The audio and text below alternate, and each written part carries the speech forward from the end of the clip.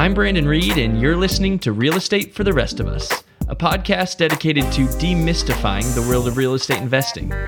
I want to cut through all the industry jargon and instead serve up actionable and unintimidating information that you can use in your own real estate journey. I interview real estate professionals, and we talk about their real-life experiences.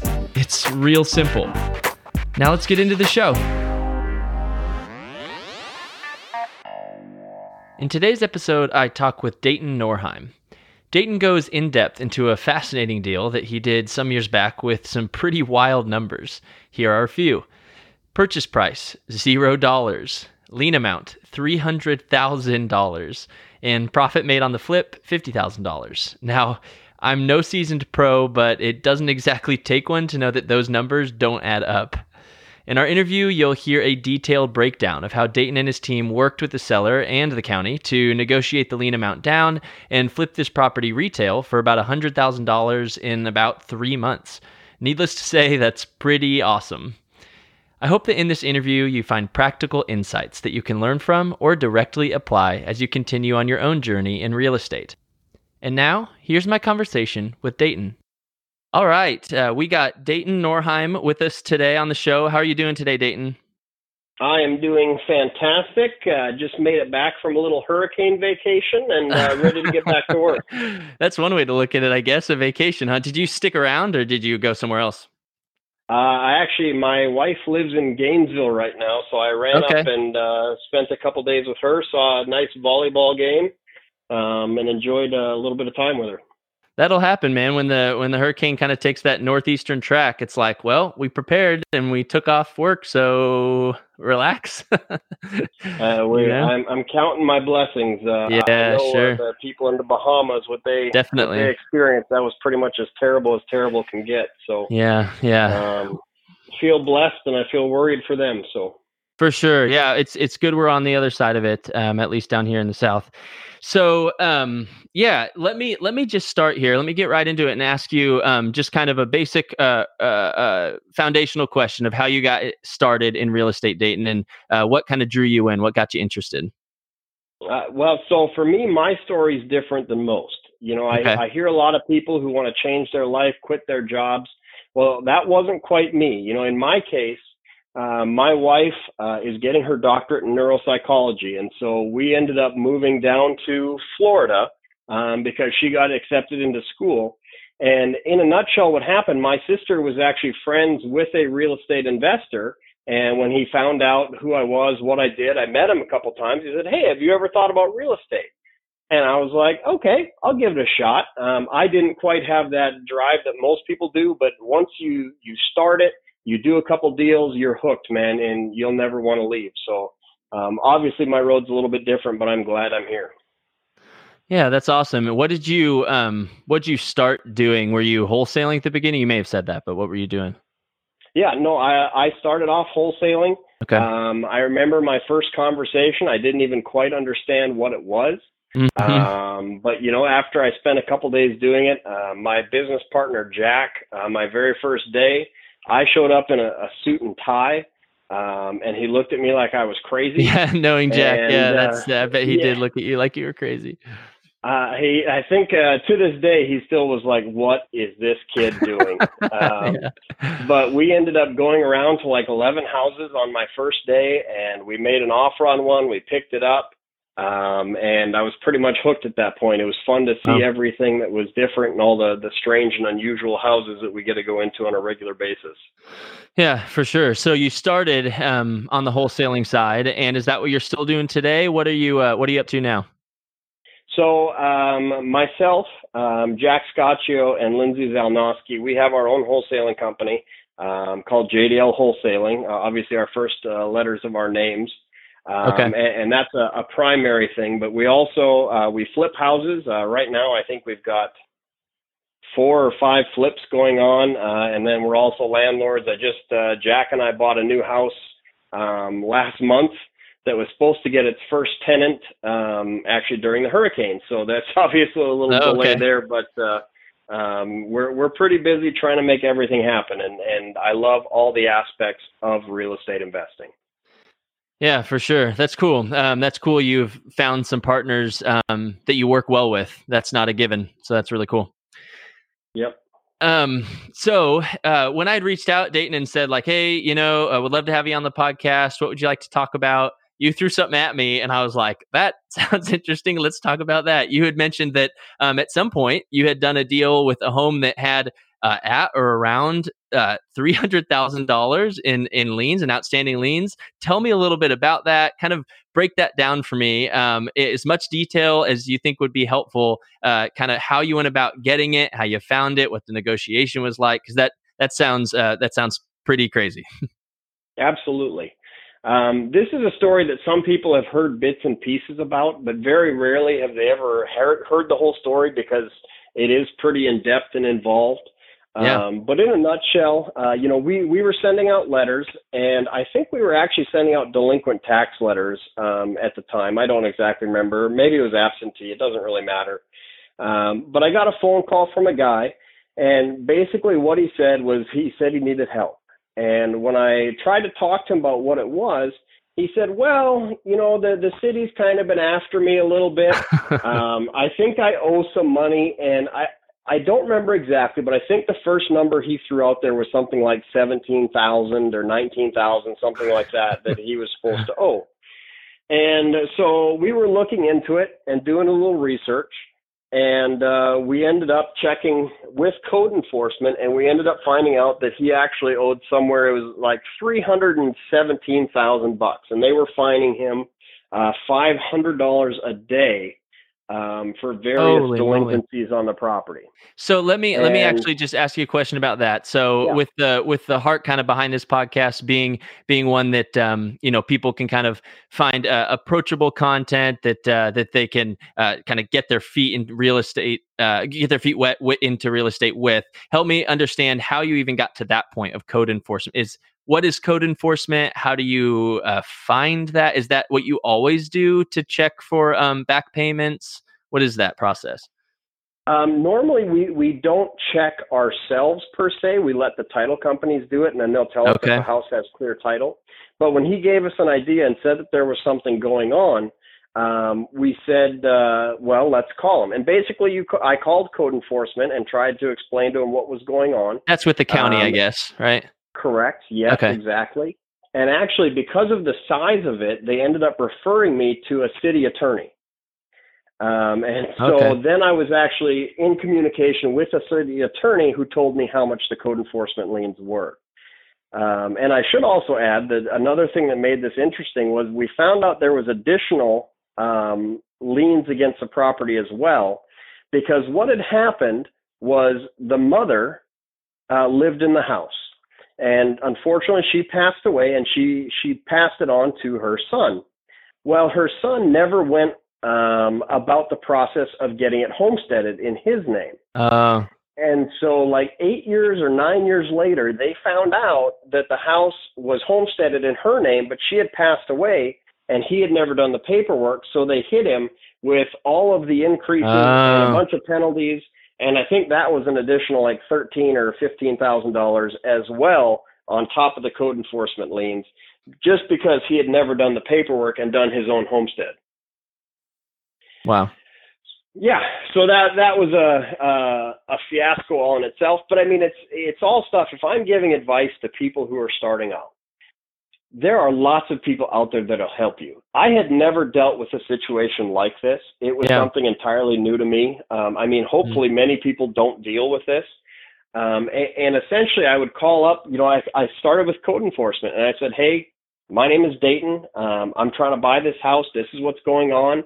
And the person on the other end of the line, I don't remember their name, but they were super helpful, super friendly, and they said, "Listen, I'm sorry, this is beyond my pay grade because it's gotten Mm. so large. Let me refer you to the city attorney." And when I got a hold of her, I'll be honest, I was scared. You think city attorney, and you're Yeah. thinking, whatever, just a big imposing figure that I thought would be this, scary figure. Yeah. And honestly, she wasn't. She couldn't have been nicer. Mm. And I had a conversation with her, and it basically started off with, "Listen, this is in a part of town, that needs some revitalization. I'm here to fix it. this is what we do. We come in and we'll rehab the house. We'll take care of all the code enforcement liens.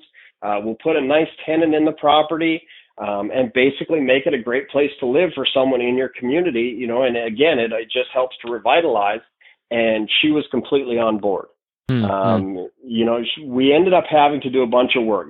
This was not an overnight deal. I had to do a complete scope of work, for example, and send it to her. And everything from the roof being replaced to new flooring, new paint, some electrical work. We had to replace the panel in the house. All of that had to be detailed out with costs to give her an approximate value of everything that we were going to be doing. And then she actually had to take it to the building department, and they had to approve that what we said we were going to do, the costs were right and everything else, in order to get this whole project approved. That's interesting. So when you first said I sent the scope of work, I thought maybe that was just like a good faith thing. But that was required. Why? Like, that sounds obviously very atypical from just rehabbing a house. You don't have to contact the county and tell them what you're going to do. Why was that required here? So that's actually a great question. And so what happened was her and I negotiated the dollar amount down. And what happens is with code enforcement, they have hard costs. And so let's say that the code enforcement has been mowing the lawn for the past year.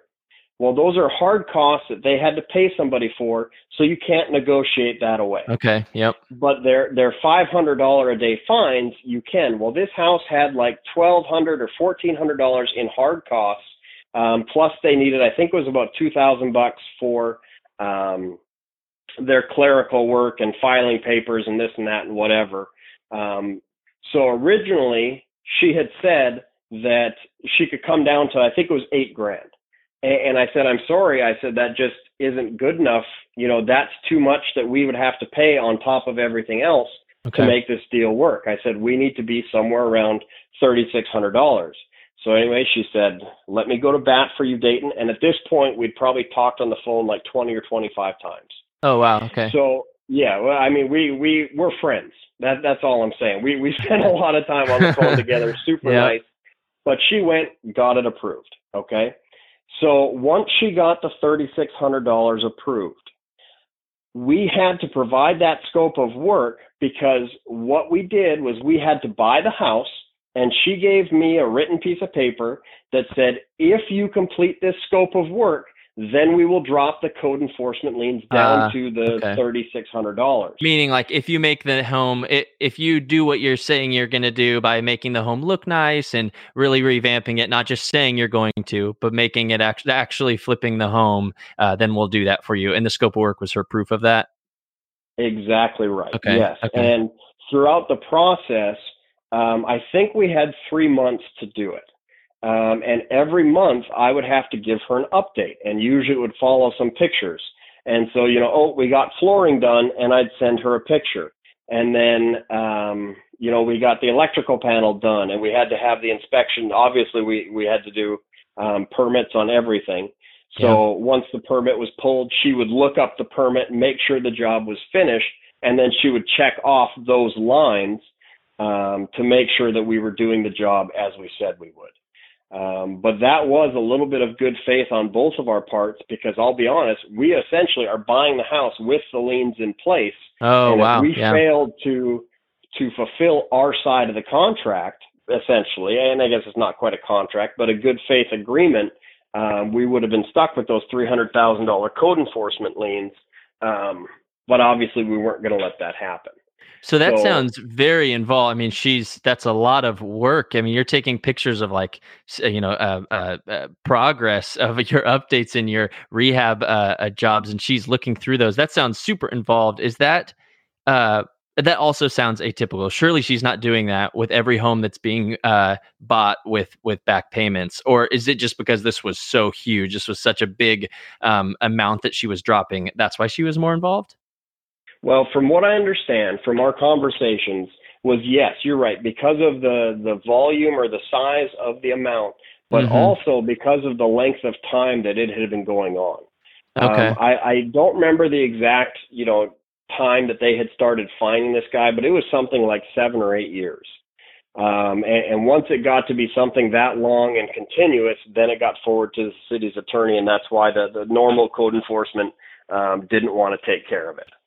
Okay, so yeah, so that's just really interesting. I've never heard of. Okay, so you're working with an actual city attorney. You're saying here's the project updates as you're doing it. Give me an idea of what some of those. You said kind of high level, but go a little bit deeper for me on what the rehab looked like, and maybe some numbers around that. You probably don't remember exact, but some round numbers around what the project looked like and what you had to do to it, how much that cost. Sure. So the house as a whole, the bones of it were pretty solid. Okay. The plumbing was fine. The electrical was pretty good for the most part, other than it needed a new panel, which we ended up replacing.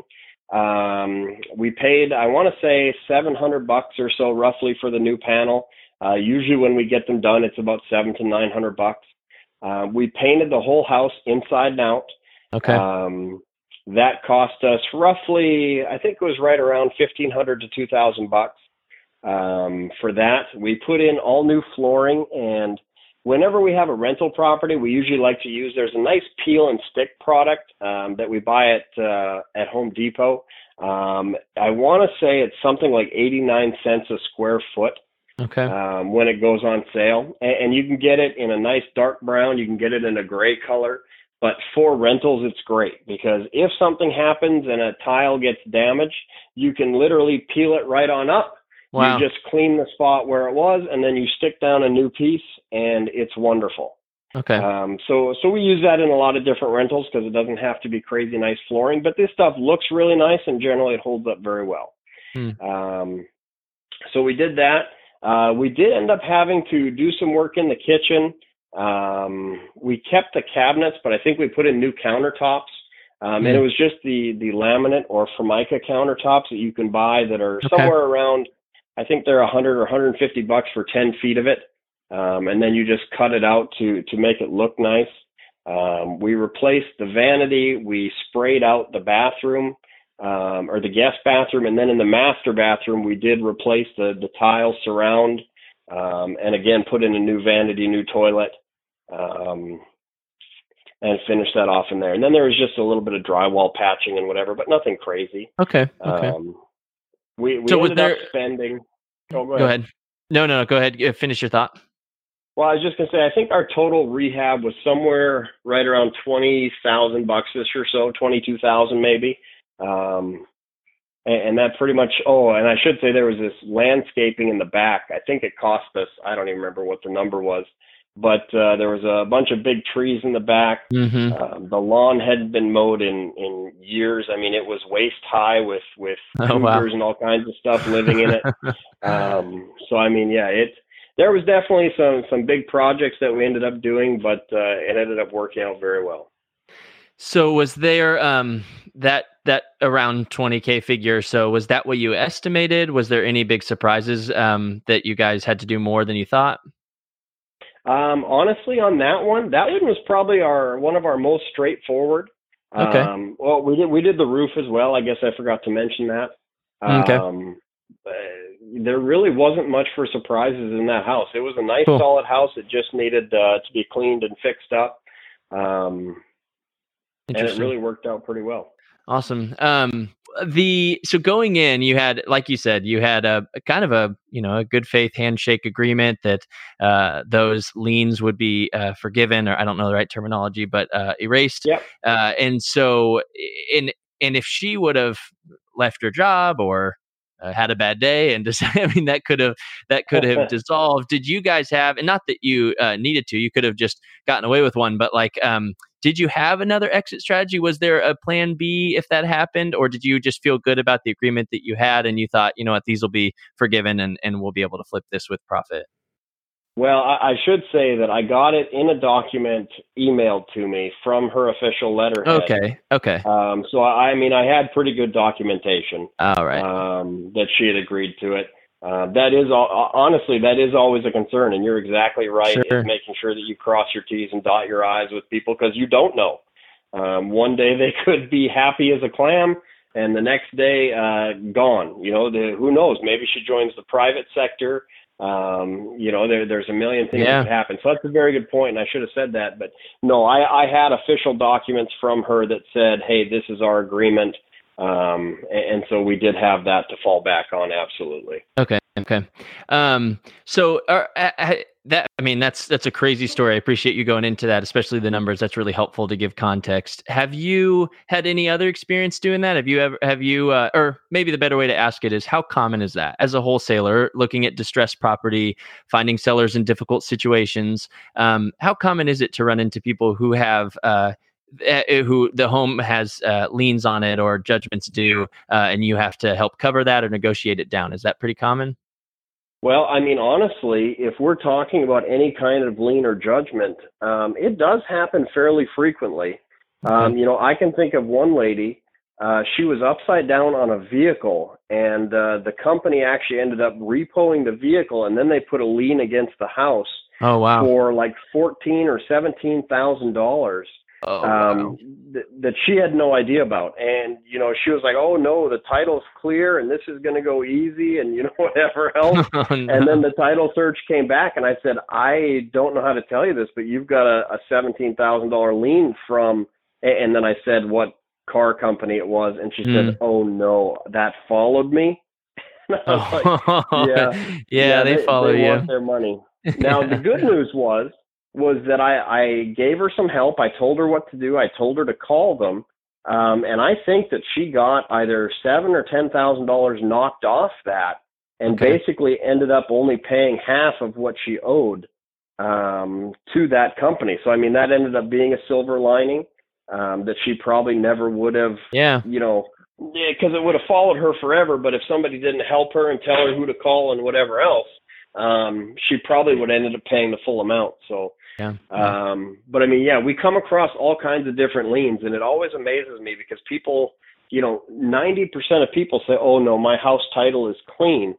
And then they always come up with these surprises from credit card companies or car companies or divorces, things like that they don't realize are liens against the property. Wow. So when you, if a new investor runs into that, or just an investor who maybe runs into this for the first time, is the first step with, if you find that out, if you do a title, search and you realize that there is judgments due or payments due on the property, is the first step to help the seller, just like you just said, help the seller to negotiate that down? Or do you take a stab at it? What's kind of the first next step once you find out, okay, there's an outstanding balance on the home? Sure. Well, my personal opinion is this.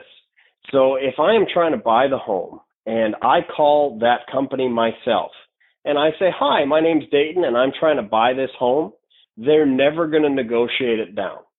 Because they know somebody wants to buy the house, and they look at it as a payday.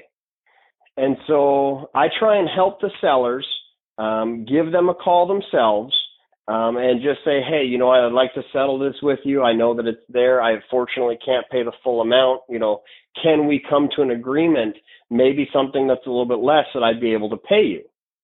And so then generally those companies want to work with them because, you know, it could be 3, 5, 7, 10 years they've been waiting on this money. And if they can get 50% versus 0 of never, then a lot of times they'll do some negotiating. But I'll tell them that you don't want me to call because if they find out I want to buy the house, they're never going to give you a break. Okay. That makes a lot of sense. Yeah. Okay. Okay, well, let me ask you also something maybe for that might help a newer investor who would run into a situation like this. What do you think? This might be a hard one to answer, but what do you think is one of the biggest mistakes that new or maybe uninformed investors can make when they run into a situation like this? Do you call it like a not clean title? Is that what you would, I guess, call it? Yep, that's fine. Just a title that is, I mean, that they'll get it. You know, the biggest thing that I see people do is they give up too easy. And I come across people a lot, and obviously we go to lots of meetings and we do lots of talks. And I'll hear, well, I found out it had a lien, so I walked away from it. And it could be an awesome deal. Interesting. And, maybe it's a $10,000 lien or something like that. And I hear it all too often. And I'll say, well, why did you walk away from it? Well, it was a lien, so there's just nothing I could do about it. And so anyways, then we have conversations with them about different routes that you can go, different options, especially things like code enforcement. Because, I may not necessarily like that they have the ability to charge people $500 a day, but part of me understands why they do it. They're trying to protect the integrity of a neighborhood. They're trying to keep everybody, keeping their properties looking nice, not having broken down vehicles in the front yard or grass that a cougar can live in. Take your pick, whatever it is. Was there seriously cougar in there? No, I'm just joking. Oh my gosh. I thought you said twice and I was like, I bet you, oh my gosh, what was there actually a cougar in there? Okay. No, that would be funny though. But let me put it this way. If it's waist-high grass, people who know me know that I'm deadly scared of snakes, right? Oh man, then they're straight from the devil. There's not even a question about it. If it's waist-high grass, I'm not walking in there. Oh, that's fair enough, man. Which is funny because I'm a pretty big guy, and most people are like, "You're scared of snakes," and I'm like, "Yeah, they're pretty much the worst thing ever." But anyway, so I mean, I get the ideas behind a lot of the liens and why they're there. But at the end of the day, the code enforcement people just want the house taken care of. And so if you go to them with the attitude of, let me help you, because you just want a nice block, that's what I want as well. The nicer the block is, the more rent I can get, the more I can resell the house for, whatever it is. It's a win-win situation for me to come in and fix your issue for you. So help me help you make your neighborhoods better, make your property value go up, you get more tax money, everybody wins. And so that's the big thing, that whenever I'm trying to help out a seller or even a new investor, go into it with the attitude of, I want to help you, help me, and we can both win. And usually the people are super, super nice. I don't think I've ever had a person at the city that's been snippy or snappy with me, as long as I have a good attitude and I'm talking to them nicely and just treating them like a person. Yeah, that's awesome. That's really good advice. Yeah, to just not give up, because I bet people do. I mean, that's a pretty scary number, right? Or pretty scary feedback to hear. Something comes back and says, hey, there's a $10,000 lien on the property. That's pretty scary. But to not give up and to press into that, because a lot of it can be negotiated, to your point. Well, and the good news is that honestly, those are the houses that are usually a better deal, because you don't know if 3 or 4 other investors saw the house, but the code enforcement lien or whatever the lien is scared them away. And so they were like, I don't want to tackle that one. And so then, hey, maybe you're the one that can go in and fix it and make a bunch of money. I guess we didn't talk numbers, but in a nutshell, on that house, we actually bought it for $0. What? Okay. Maybe I should have included that. But the homeowner wanted to be rid of it. They wanted to be rid of the house so bad that he signed it over to us if we would take over the lien. Wow. Right? If that makes sense. I guess technically, without negotiating it, it's a $300,000 home, right? Like he's thinking, wow, okay. And so, and granted, there was those other fees, if you remember the homestead problem. So it wasn't just $3,000. We ended up paying, I think it was something like $20, basically, in fines and fees for the house. Okay. But after we were all said and done, we sold it for close to $100, and I think we netted somewhere around $50,000 or so. Wow. So yeah, it ended up being a smoking deal. There aren't many $100,000 houses that you can make $50,000 on. Right. I've been doing this a long time, so that worked out very well. But that's what I'm saying is you might be the only person willing to tackle that issue, and if you are, the payoffs can be huge. Yeah, interesting. Okay, that's really good advice. Let me kind of shift gears away from the property questions and ask you something about you and your real estate career. What do you think is one of the most, probably hard to peg the most, but what's one of the most valuable things, Dayton, that you've done for your real estate education that you took? That if someone is kind of getting their feet wet, like I said, and they're learning real estate, that you would encourage them to do that was really valuable for you and your knowledge and your education? I think that the most important thing in real estate investing is understanding the power of money. And when I say that, especially learning how you can try and maximize the return on the money that you're putting into a deal to get the best return.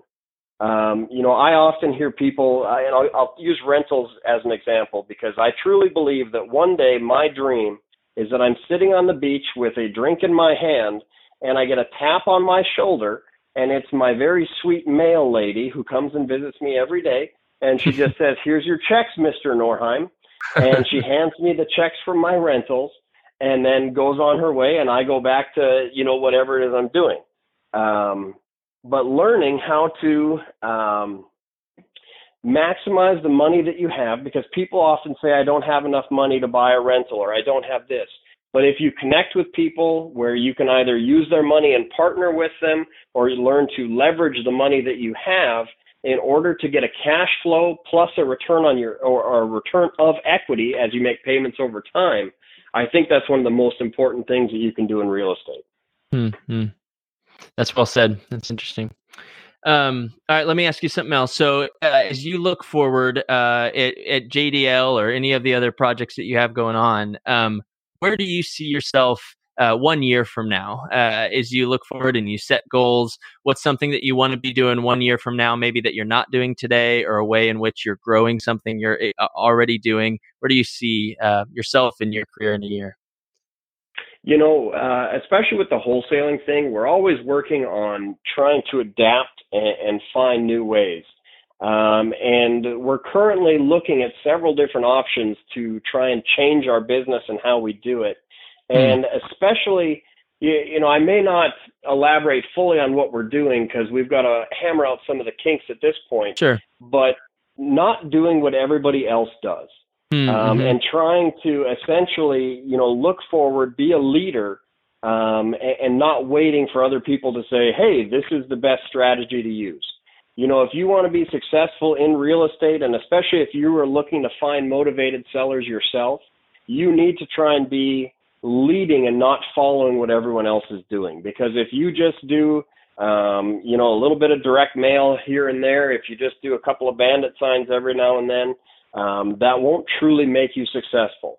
You need to be out there and basically figuring out the new ways and either be more efficient, cut down on your costs, reach more people, or get better leads. But you need to figure out your own way to do a bunch of that. And so I'm pretty excited about some of the stuff that we're doing. And awesome. I think that in a year, our business will be much different than it is today.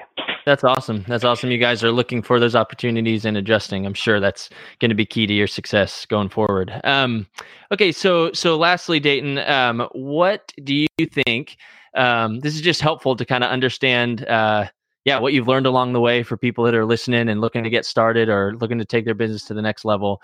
When you look back at yourself, when you started, that first day you show up with the suit and jacket or the jacket and tie on, and you're eager, ambitious, ready to go. From that point till now, what would you go back and tell yourself on that first day that you've learned in the period of time that you've been doing real estate that you think would save you the most trouble? Couple things. Now, the very first thing that I would say, because I'm typically a very conservative person. I'm from North Dakota, where we're about as conservative as it gets. Yeah. And I remember to take on my first project, I was scared to death. And you think, well, this could go wrong and that could go wrong, and you just think about all the bad things that can happen, and you can't let that be a roadblock. Will there be some stuff that goes wrong in any project? Probably. I'm just saying that from the many flips that we've done at this point, but nothing can't be solved. It might be some more phone calls. It might be some more research. It might be a conversation with the city. But you can figure it out. And that's pretty much what it comes down to. And, I often joke that, when the first problems came up in those first ones, I was freaking out. My stomach was churning and all kinds of stuff. And, now something happens and I'm like, all right, well, let's find a solution. And it's pretty much come down to being that simple. The other thing I would say, and I have been blessed, I truly have, with some of the people around me who have kind of taken me under their wing, showed me the ropes. Find someone who can be there for you, be a mentor to you, if you will. So many people want to learn on their own, and they go through the hard knocks route where they want to learn by doing it wrong themselves.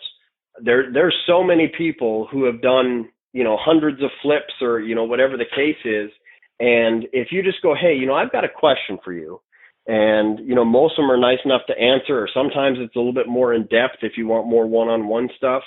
But taking the time to really find someone who can help you, they'll cut years, and I mean that, literally years off your learning curve, and make you that much more successful, that much faster. That's truly my advice to new people. Trying to do it on your own, we all go to classes and, you catch bits here and catch bits there, but really finding someone who can take you under their wing is by far the most important thing you can do. Yeah, I mean, you hear that over and over again where people say, surround yourself with people who have done it before, so that you're not doing it for the first time yourself and doing it blind. And I mean, if you hear that from so many people, so seasoned, I mean, it must, really be important. And that's good advice, good reminder. And if you're always the smartest person in the conversation, you need to join another conversation. Yep, you bet. That's right. Well, awesome, Dayton. This was really good insight. That was a really, really interesting deal. Thanks for breaking it down. Where can people, and JDL, and you guys are like in the greater Central Florida area, right? Yeah, we pretty much cover all of Central Florida. Our office is in Brevard County. Anybody who wants to come stop by, we've got a massage chair. Nice. All kinds of fun stuff at the office. We're more than happy to host anyone. But we cover pretty much anywhere over to, Tampa, down to St. Lucie County, up to Daytona, and sometimes beyond that. So it just kind of depends. We put on a lot of miles. Yeah, I bet. But I'm always more than willing to have a conversation or a couple emails or whatever if anybody, has questions or that I can help them with. Yeah. Where can people reach you, Dayton? Easiest way is, you can either call or text me. My cell phone number is 321-608-1900. Or you can email me. It's Dayton, my first name, @jdlwholesalers.com.